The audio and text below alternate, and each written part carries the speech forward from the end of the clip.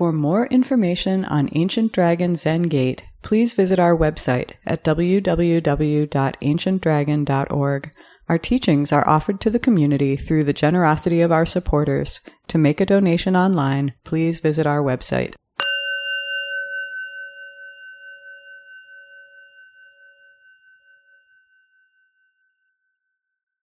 The practice, whether you're practicing jump shots or the piano or some chess or whatever thing that you're practicing how to do proficiently, you have to practice.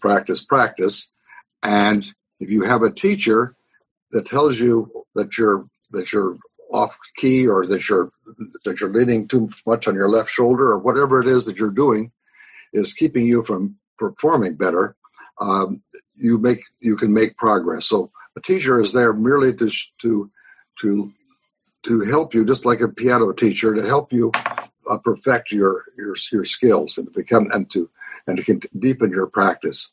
So too often we get tied up with the idea that the teacher is somebody special or somebody exaltant or somebody that we have to like a rock star that we have to go ooh about. I mean, a teacher does not, at best, if the teacher is not somebody that you think is wonderful, but it's somebody that you let into your life enough to tell you what they see of how you are performing. There's a famous teacher in Thailand that wrote in one of his books, but that his job was just to watch his students walk down the road, and if they went a little bit to the right-hand side of the road, he'd yell at them, a little to the left. And if they went the other direction, he would yell to them to turn the other direction. It's not like it's a big deal. It's just a feedback about how your practice is going.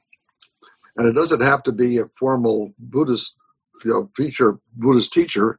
It could also be a sick child could be someone to practice with. A significant other that's having difficulties could be someone to practice. Something where you have to come out of yourself and think about what the other person needs, the other situation needs, so that you can respond appropriately. So to remove yourself, not just be thinking about yourself, but thinking about what the situation requires. Many people have found that a handicapped child was a great help to their practice. Anyway, the important thing is that you don't see the teacher as being someone special. Too often the teacher plays up the role of being the big shot, and then gets because of his position and his power, he manipulates people's lives in a way that's not necessarily healthy. So that does not happen in Asia very often. People do not really look up to their teachers that way.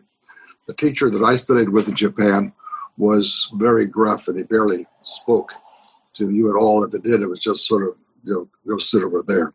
It was just very nothing friendly at all. But when I brought my mother to come visit, he was very chatty and talked to her and showed her around. It was very, very friendly. But to me, he was very, very gruff and very, very there's no warmth. And my woodworking teachers, I had two different kinds. I had one kind was sort of sweet but totally benign. Whatever you were doing, they say, "Oh, that looks very interesting," but they wouldn't tell you what you were doing wrong. They would just say, "Oh, that's really difficult, isn't it?" And you had to watch and look and guess and try to figure out what it was that you were doing wrong, because you knew you weren't doing wrong because the shavings weren't coming out right, or the wood was sticking in the wrong places, or anyway, there was that kind. And then the other kind of teacher I had, a more old-fashioned out in the country, was a man that had all these rules that you were supposed to follow. You're supposed to sit up right, and you had the tools just here on your left, on your left-hand side, and you're supposed to be turned just so. And he yell and scream at you about doing it, even though you were doing it that way, and that he'd already told you that 12 times before. So that was that was sort of the little more obnoxious style, but in some ways it was far better teaching, because the first one was more of the sheep, the cow in a big pasture, where he let you roam around and bump into a fence here and bump into a fence there, and sort of feel your way around and not really know where you were, but sort of figure it out for yourself. And the other way was this very strict, rigid pattern that you had to follow, and every time you moved, just like a snake in a bamboo tube, every time you moved, you felt your body, because you felt where you were. You felt that your snakeness, because every time you bumped up against a restraint, and then it made you practice really hard, and you learned a lot, but wasn't pleasant. So there's the two schools of teaching that I experienced in Japan. The indifferent one was more. Anyway, it was pretty laissez-faire, pretty hands-off, big pasture school. But he also, when it came down to it at Dokusan, he came on really strong. So there was that side to it also. But the most important thing is that we're practicing how to deal with our mind, and to not get involved in picking and choosing. How to avoid picking and choosing. So that's sort of the hallmark of what we're trying to do. So if you're in a situation where you have limited choice, you can't pick and choose. So you get the feeling what not picking and choosing is like. It's not like you should do that all your life. It's not like that's the best way to live your life. It's not that this is somehow morally proper or improper. It's purely a training technique. So when you do something at bamboo tube kind of practice, that's no place for a snake to live. You don't want to ever live there, but you practice. You can practice there. So, not to confuse the study with the graduation. The study with that's the wrong word, graduation, because there's no graduation. But anyway, the study with everyday life.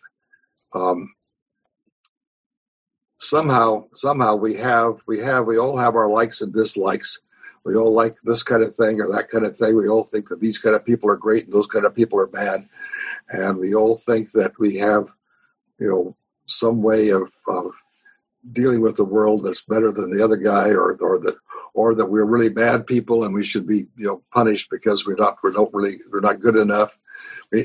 People have every conceivable way of delusional thinking about themselves and the world, and we all do it. There's nothing. I told that story when I lectured before here about Suzuki Roshi and these crazy people that came down the road to Tassajara that were wrapped in white sheets and thought they came from the moon, and after they left, I said to Suzuki, "Well, they were really delusional," and he said, "Remember, we're all delusional. So." It's not like any of us have the right answer.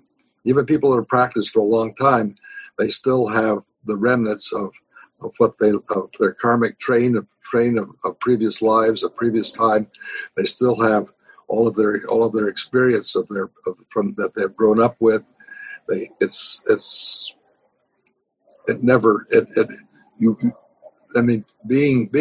Being totally free of your karmic role is extremely difficult to attain, and even then it's fleeting. So,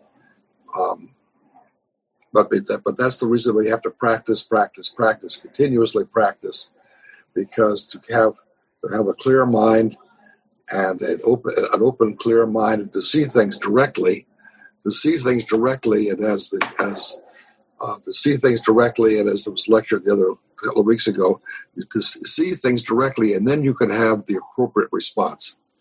So there's no right way of doing things, no wrong way of doing things. First, you have to see clearly. And seeing clearly is hard to do, and you have to practice. And if you have a teacher that's willing to practice with you and you're willing to accept it into your life, it makes it easier. But finding a teacher is not easy, and you can pick a teacher. You can pick a teacher, by being, like I say, a child or a boss or a fellow classmate or you can use people like that to help you be a teacher, to help you develop your openness to reality, but you have to do it yourself. You have to want to do it, and otherwise you can just mosey around in the big pen and run into the walls here and there and gradually start getting used to what it means to live in you yourself. Thank you, Paul. Just to comment on a few points that you brought up. Well, first and foremost, that it's not about reaching some final destination. This is ongoing. It's not about some end point or end goal or ultimate, finally you graduate, finally you've got it, because we all, can't see our eyes are faced forward. I can't see behind me. So to think that you have the ultimate truth, we all see only part of the truth. We may see many parts of the truth. So that goes to the other part, that this is about relationship. Working with a teacher, working with a student is about relationship. So I will say to people sometimes that your spouse is your teacher also, or your children are your teacher. Your partners are your teachers. So working with a teacher is about a relationship, and relationships are, often challenging, and things come up and they're difficult. So to be willing to stick with a relationship with a teacher or a teacher with a student is part of the challenge. But that's how we see ourselves. This is true for the student, it's true for the teacher also.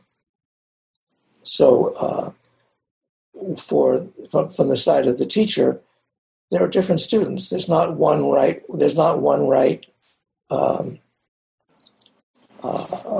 rule or structure or pattern for being a teacher any more than for being a student. And a lot of it is up to the student. I can't if you go to a place like Tassajara where you're following a schedule and you're in the bamboo tube, that's easier in a way, because then you're just there and the schedule is your teacher, and you've got to follow this rigid situation. I think it's more challenging to be in the wide pasture. It takes longer maybe. Maybe there's more possibilities. I'm not saying one is better than the other. In some ways, you can learn more snake and bamboo for a little while, or for a little while can be 3 months or 3 years or whatever. But you learn something that way. So numbers of people at Ancient Dragon have gone to Tassajara or Green Gulch or places like that for some period. But practicing, Bruce Springsteen said it's so hard to be a saint in the city. Anyway, we are practicing as lay people, in the wide pasture, as it were. But then to work with a teacher means that you have a responsibility as a student. You have to actually present yourself as a student.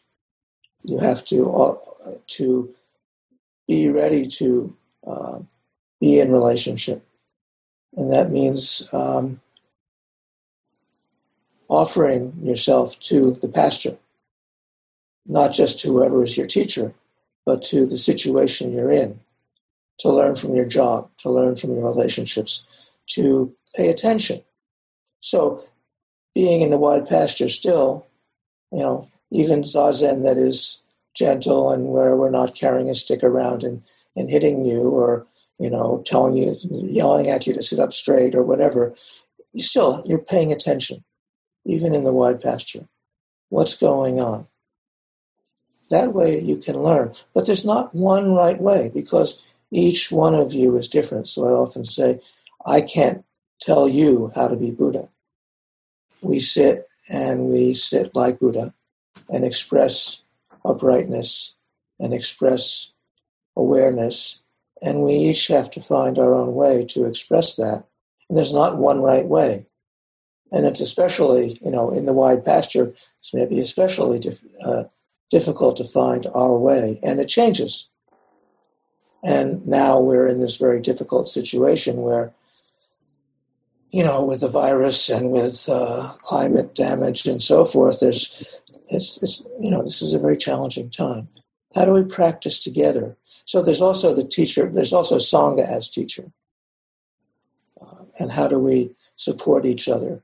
But again, in terms of the role of the teacher, I can try and say, as Paul was saying, oh, you're kind of leaning this way, you're kind of leaning that way. Pay attention to this, pay attention to that. But I can't say that unless you, are, and it's harder now because, if we're sitting at the temple on Irving Park Road, I can sometimes say something to somebody at the tea after Zazen. So I wanted to say when I was introducing Paul that Zengyu is available now for Doksan, as is Neozan, who is here, and Aishin and myself. And there are other practice leaders who are here, who are at Ancient Dragon, Douglas and Ogetsu and Yoshin and Paula and Laurel. So you can email info@ancientdragon.org and to make appointments with any of us. And this is an opportunity for you to actually, be in relationship with whomever you want to here or somewhere else. Some teachers are very possessive about their students, and they have a very formal relationship. And that's not how I feel personally. So if you want to go and check out some teacher somewhere else, fine. The point is, how will you find your way to express Buddha? That's what I care about. And that's really the ultimate wide pasture. But there are a lot of virtues to the snake and the bamboo and trying that. It's a little harder in our situation. So, Paul, could you say a little more about practicing with a snake in the bamboo tube? Well, it's just a matter of having some restraint, and the whole concept of freedom from restraint through restraint is a very difficult concept for Americans, I think. I mean, it certainly was difficult for me in the beginning. When I first heard, I used to listen to Alan Watts on the public radio in Berkeley when I was in high school, and he would talk about these people that all line up in a row and sit on these little black cushions, and they all wear the same clothes. When the bell rings, they all do exactly the same thing. And I was sort of enamored of Taoism at that time in the grass hut. And I couldn't figure how that regimentation could possibly be anything that would lead to spiritual liberation. It just seemed totally all wrong. And it took me some time, and I had the great fortune of going down to Tassajara, thinking I was going down there just for 4 days, and ending up staying 4 years. And I had the great fortune of meeting Shunryu Suzuki and realizing that I could learn something from this man. So that was just a very, very fortunate thing for me. And I'm deeply grateful for it, because I had needs of it. I had needs of a little training, shall we say? Anyway, I went down there. I'd been down there the year before and camped out down at Tassajara before the Zen Center had bought it, and 6 of us, 3 couples that camped out down there, and we just camped out and taken acid and run up and down the creek naked and swung from trees, and it had a sort of a spring break kind of wildness. And so I had friends and family, a cousin, and one of my best friends were involved in Zen Center, and I was still thinking it was this sort of regimented thing, but they just bought the place and they needed someone to help fix it up, so I thought I'd go down and take a look. And I had already sold everything to go to Japan. I was on my way to Japan, but I was a little scared to do it. I was 23. And I had a big motorcycle and a girlfriend and some camping gear, and that was it. We went down there planning to spend 4 days and ended up 4 years. But anyway, I was just very fortunate to find a teacher that was extraordinary in the sense that he was not strict and he was not soft. Maybe he was more big pasture than bamboo tube, but he didn't. He was very open. He wasn't male and he wasn't female. He was very very open. It was a very very fortunate and very fortunate for me anyway. And I remember one time this was brought up, and Taigen and I have a teacher in common, and we go to a seminar on Friday in common together. And our teacher, Taigen, brought up a story that I think we all have heard before, that one time a student asked Suzuki, "Why aren't you stricter with us? Why don't you demand more of us? Why don't you make us do things more? Why don't you push us more?" And he said, "Okay." Suzuki said, "Okay, you want strictness? Every time you see a broom, make sure it's standing with the handle down." That was his idea of strictness. And it wasn't really until I listened to the lecture that from the lecture here from Alan Senaki. But Alan Senaki, yes. That I finally understood. I thought it was just a mindfulness practice to put the broom that way, but it's if you really see what a broom is without any preconceived notions, you see what a broom is. You see that it has soft bristles on one end and a hard handle on the other end, and that you stand it up that way because that's what a broom needs, not to have its bristles all bent and pushed. So to be able to see directly what things are without any preconceived notions, and then respond appropriately, is an incredible gift. Another less challenging, very challenging actually, but less restricting thing that I remember Suzuki saying about our life practice is that when you're going down the road, you come to a fork in the road. Choose the fork you don't like. So that's another way. That's another way of having a practice. Go with the things you don't have an affinity for. Go with the things that are difficult for you. Go to the things that are troublesome, that are difficult, or that challenge you. And we can all do that whether we have a teacher or not. So I think both Paul and I could keep talking, but maybe it's time to open this up for comments, questions. I imagine that some of you have some questions, and this is this is a big topic. What is the role of a teacher in spiritual practice? So I'll just open this now and call on people. You can raise your hand or indicate if you have some comment or question. Anyone, please feel free.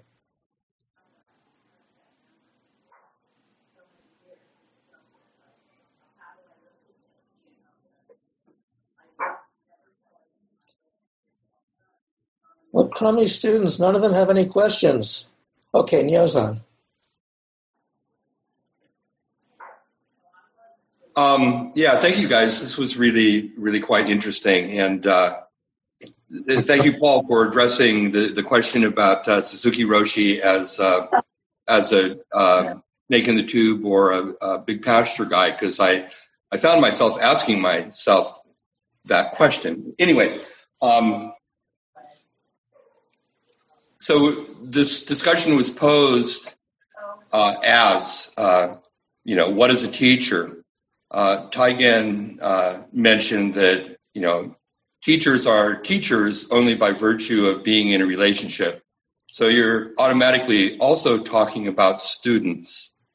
So I would like to ask both of you, you've spoken a bit about the role of teachers. I wonder if you could say a bit more about two things. One, what the role of a student is. What are the responsibilities of a student to teachers and to a wider responsibility? And also, if you could articulate what you see, not only the role of teachers as being, but specifically what their responsibilities to their students are. I'll start that. The main thing, the role of the student is just to show up and to continue practicing. As my role is to encourage you. So all of the talks and all of the sutras and all of the koans and all of the teachings that I give, and I think this was Dogen's point too, is just to encourage students to continue practicing. So that's the first thing, is just to continue practicing and to continue showing up. More beyond that, to challenge the teacher, like you just did. Well, what should I be doing?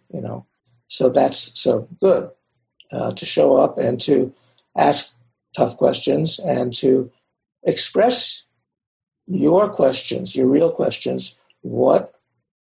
How do I deepen my practice? And to talk about the challenges in your practice, so that, and then so that I can try and respond. And sometimes I'm not going to give you a response that is helpful. Sometimes I might, but the appropriate response works both ways. So, it's that's my first response. Paul, do you want to add to that? Well, if you have a formal environment, in classical Buddhist training, you enter the sun moon. You enter the mountain gate. You enter the mountain. So you go through a portal, whether the portal is a physical one or not. It's certainly a mental one, and you enter the mountain. So, and you have an entering ceremony when you enter the mountain. And here the analogy would be like going to the university, and it's mostly based on you plunk down $20,000-$30,000 to get a year's worth of education. So that's sort of the way we enter the mountain here in this culture. But so it's making a certain level of commitment, but you can also just be a parishioner, that doesn't enter the mountain, that goes just to listen to, just goes once a week or goes once a month, or to listen to lectures, or that has an altar in their room where they offer incense to their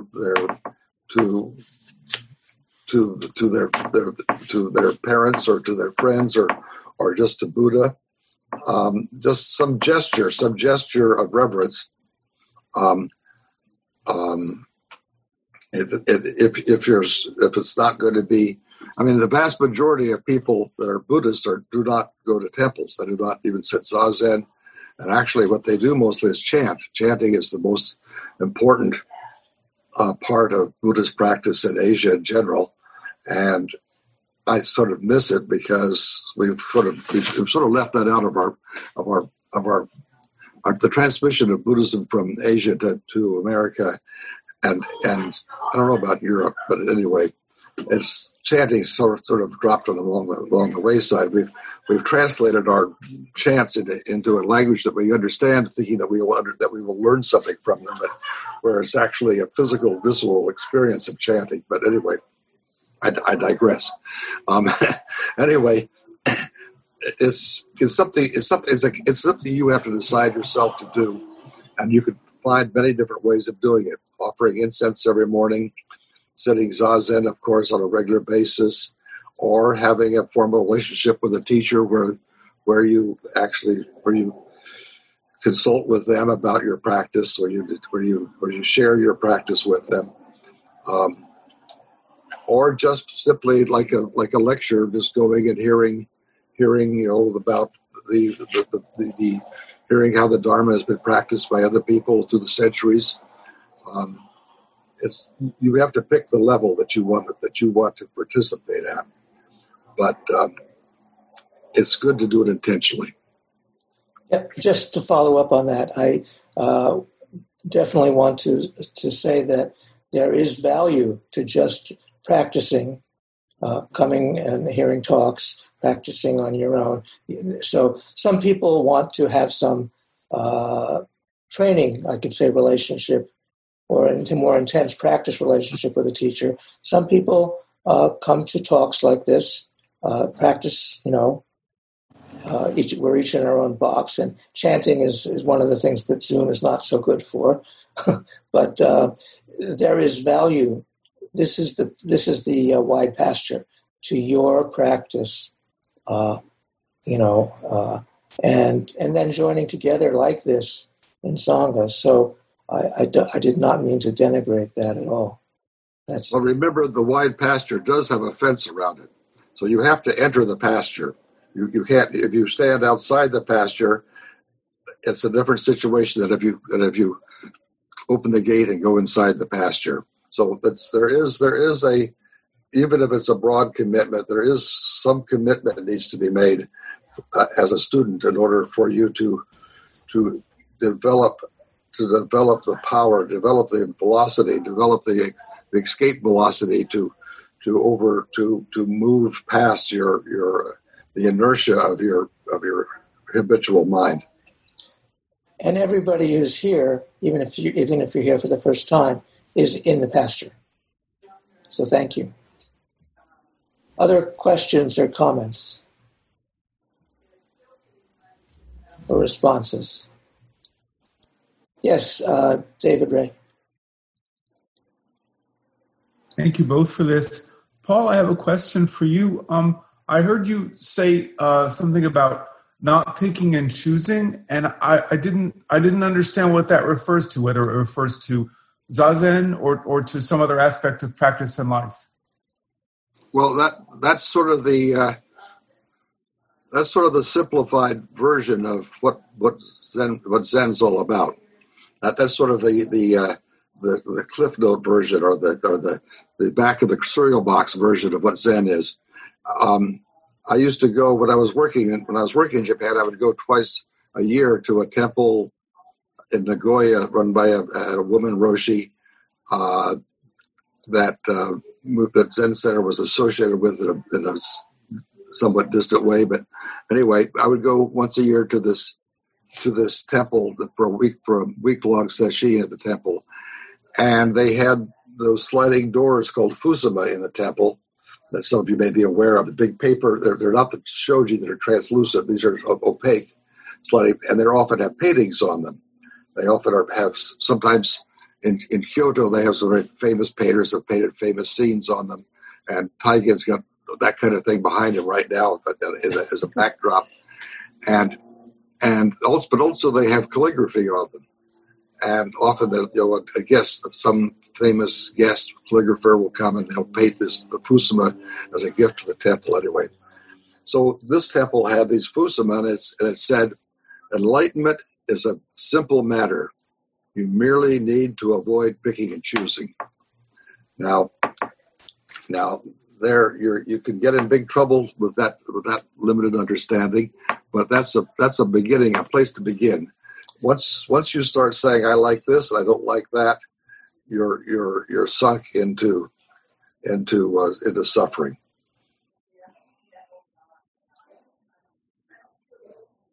Thank you.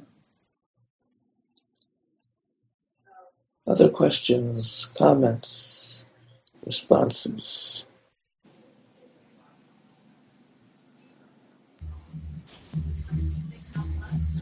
Yes, Ed. Thanks, Paul. Thanks, Taigen. You know, you pointed to this wide pasture several times this evening, and I guess I'm a little interested in what it looks like, or how it might be further characterized. And I suppose maybe in contrast to other forms of teaching or education that we all might be familiar with, or spiritual practices. Yeah.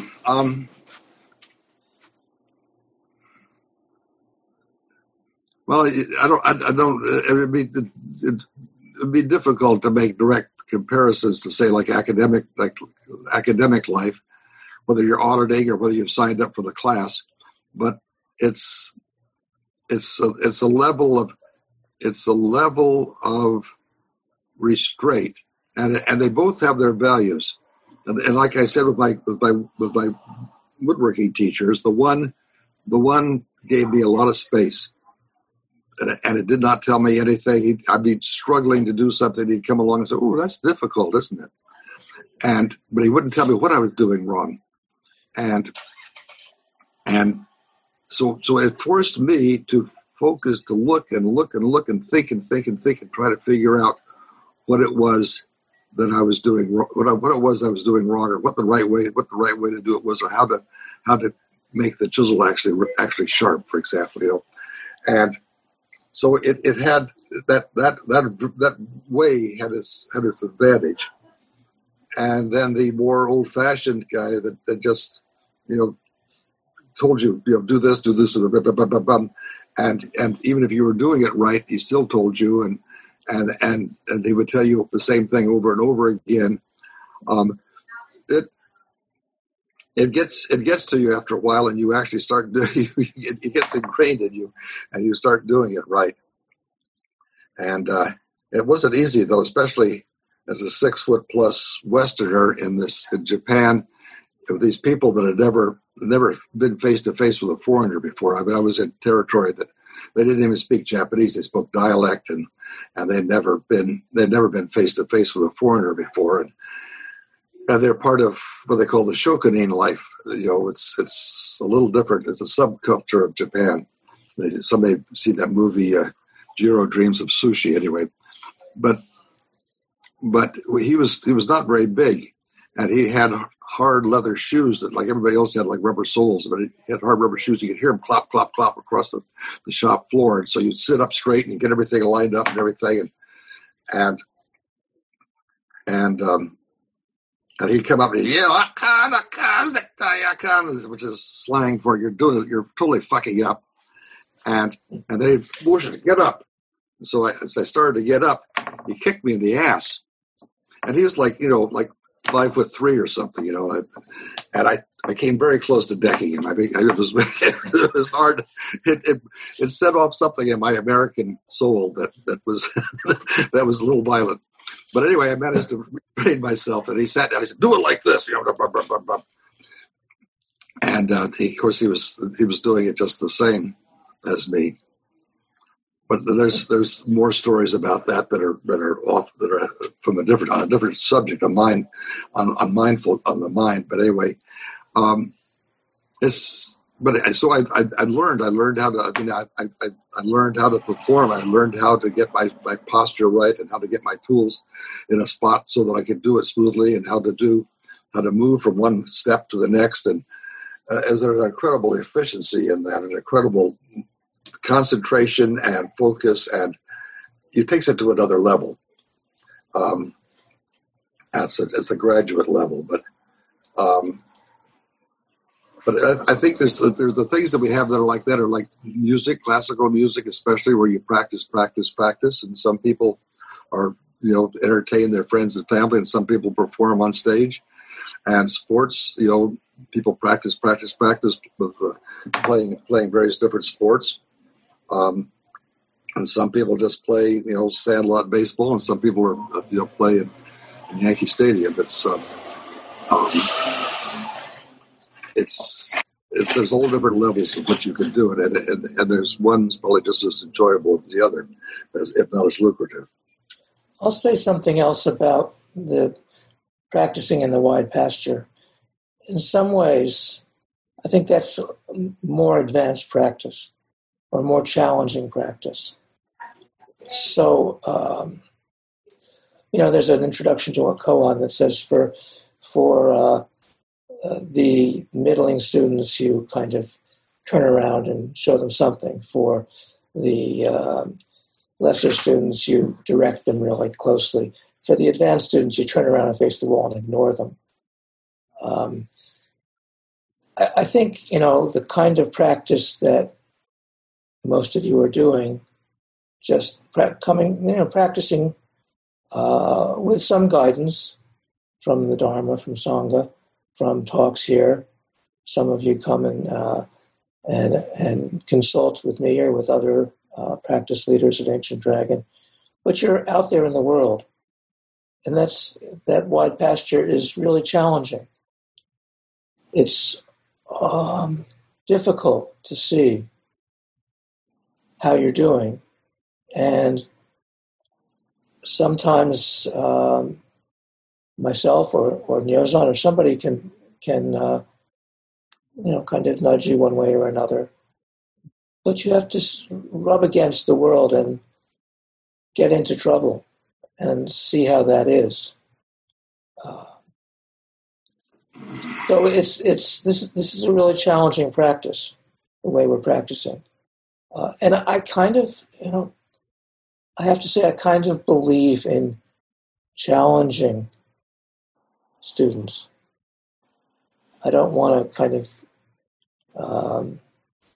give you a kind of instruction manual of how to live your life. And I don't think I can do that anyway. Maybe some teachers can do that. But I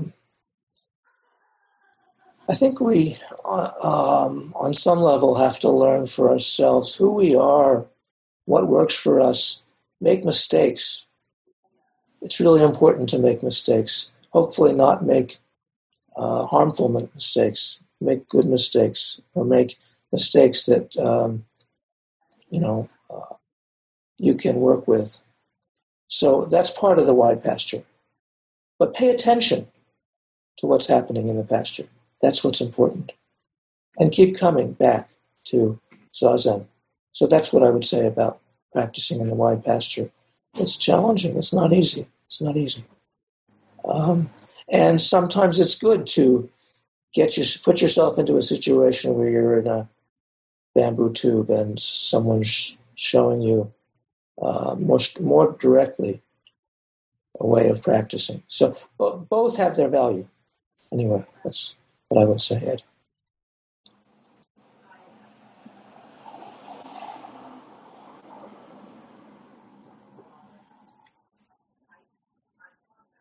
Yes, Jokai. Hi, good evening. I was wondering what exactly practice meant in the context of like a wide pasture or a snake in a tube. What are we talking about when we say Zen practice? You want me to take that? Well, yeah, why don't you go ahead? Practice is anything that you decide it is. So you have to decide, I'm going to practice brushing my teeth every morning. I'm going to practice squeezing homemade orange juice for myself and my significant other. I'm going to practice whatever. You have to set what the practice is. You need to set what the practice is and then practice it. And they say, "Oh, I forgot this morning," or "Oh, I don't feel like doing that today," or "Oh, that's not really what I want to do." But you have to set. You can't just sit down at the piano and start plunking. You have to pick a tune that you're going to play and then try to practice playing it. If you just plunk, you don't learn anything.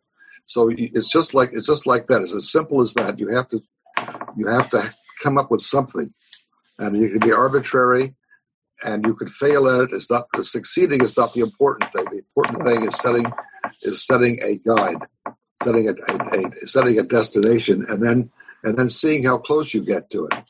And you can have You can have somebody else involved in setting that guide with you, or you can do it on your own, or you can observe that, somebody that it would like you to do something in particular, and you can try to do that, or it doesn't matter what it is, but you have to pick something. You have to pick something to practice, and you can start off small, getting up at the same time every morning, putting your shoes in a certain way when you take them off. There's countless things you could do that will qualify as practice, and each one will give you more strength and more control over your thinking process, and more control over your attention to being present. Yes, I agree. Intention. What is your intention? And that has a range. You can, we chant the 4 Bodhisattva vows at the end of this. That's a wide intention, but there's, you can have particular intention. So yes, I'll just second what Paul said.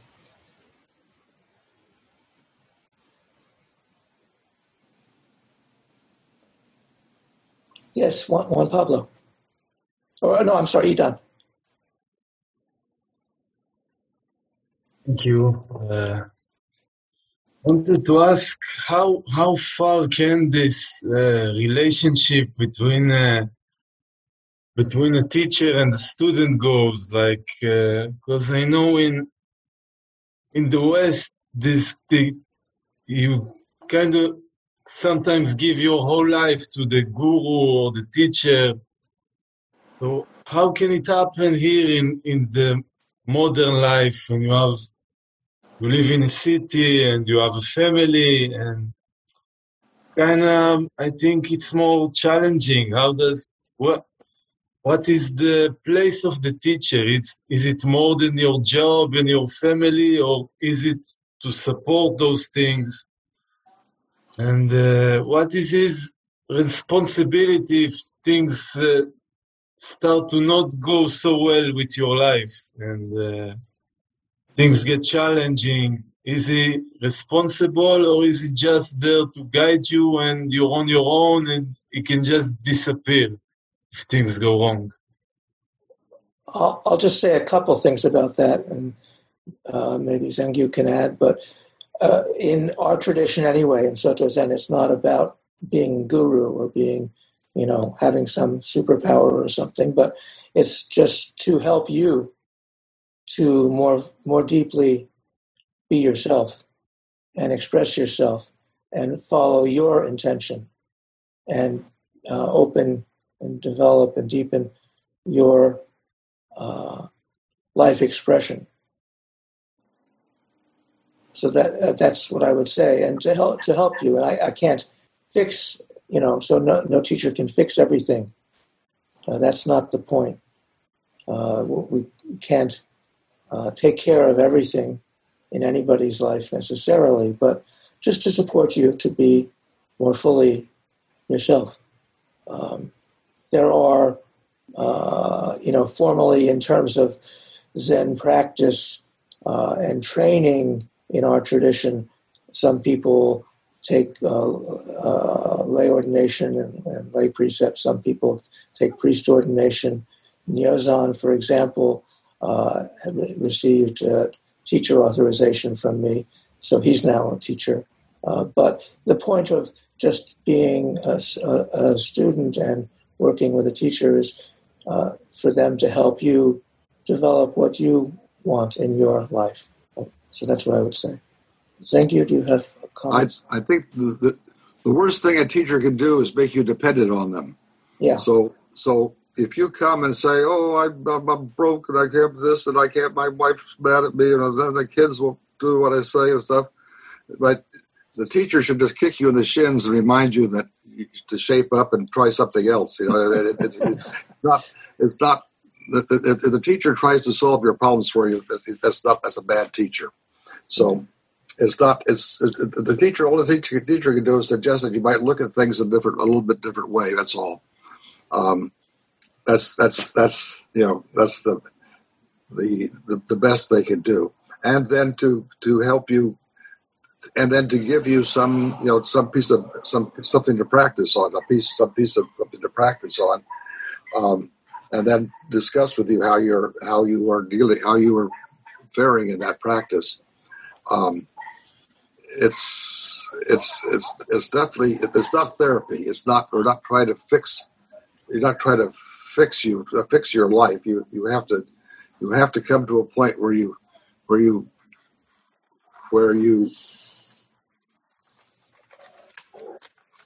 that's hard to say where you step outside your life, where you step out past your life, where you become one with your life and don't fight with your life, no matter what it is. Good. So we're running towards the end of time, but if somebody has one more comment or question, Douglas? Yes, I guess this is directed to both of you who've spent a good bit of time in monastic environments. And Zengyu, you particularly mentioned how in your training in working with wood, there was so much teaching in how to sit, how to arrange your tools, and so on. And that's very much the case in a monastery. Sit like this, stand like this, leave your shoes like this, step through the door like that. This is how you eat. This is how you bathe. This is how you take shit.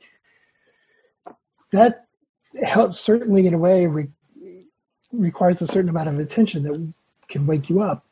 But that's just not an environment that we have in lay life. And I'm wondering if there's an equivalent or if that's a problem for us. Well, there again, you can pick something. We have plenty of equivalences in lay life, like I say, whether it's getting up in the morning or how you put your shoes. I mean, there's how you address your significant other, or how you address yourself. There's many things you can do. It doesn't have to be something so dramatic. It can be something very simple, but you need to intentionally pick it out. So this, how you open the door. I mean, it doesn't really matter. But you have to pick it out and then consciously do it. So shoes, of course, in Japan are a big one because everybody takes their shoes off. It's not such a big thing here in this country. But it's how you whether you say some kind of grace before you eat. I mean that's a good one to honor the food before you eat. Everybody eats. And everybody can stop and say, thank you for this food. There's many things that you can do as part of it, incorporate into your life, that you have to then be conscious of and mindful of in order to do them. And it's the doing of them themselves is of little or no consequence. And forgetting to do them is maybe even better than doing them, because you say, oh, my mind was off. I wasn't there for that. I wasn't present for that. So doing it, you can sort of do it mindfully, do it mindlessly, just like to get rid of a routine and just do it. Then you got to find something else to do once you reach that point of just doing it that way. And that's why Suzuki Roshi liked Westerners so much, because we were so fucked up. We were so crazy. And that's why he called it beginner's mind, because the Japanese just go through the routine. They can just, they just go into space because they get trained that way from a child. And boom, boom, boom, they just do it without really participating in it. They just do it. And we had to struggle with it and fail at it and question it and rebel against it and push back and constantly struggle with it, and he thought that was very wonderful to teach people that were so willing to learn. Thank you. So maybe with that, let's close formally.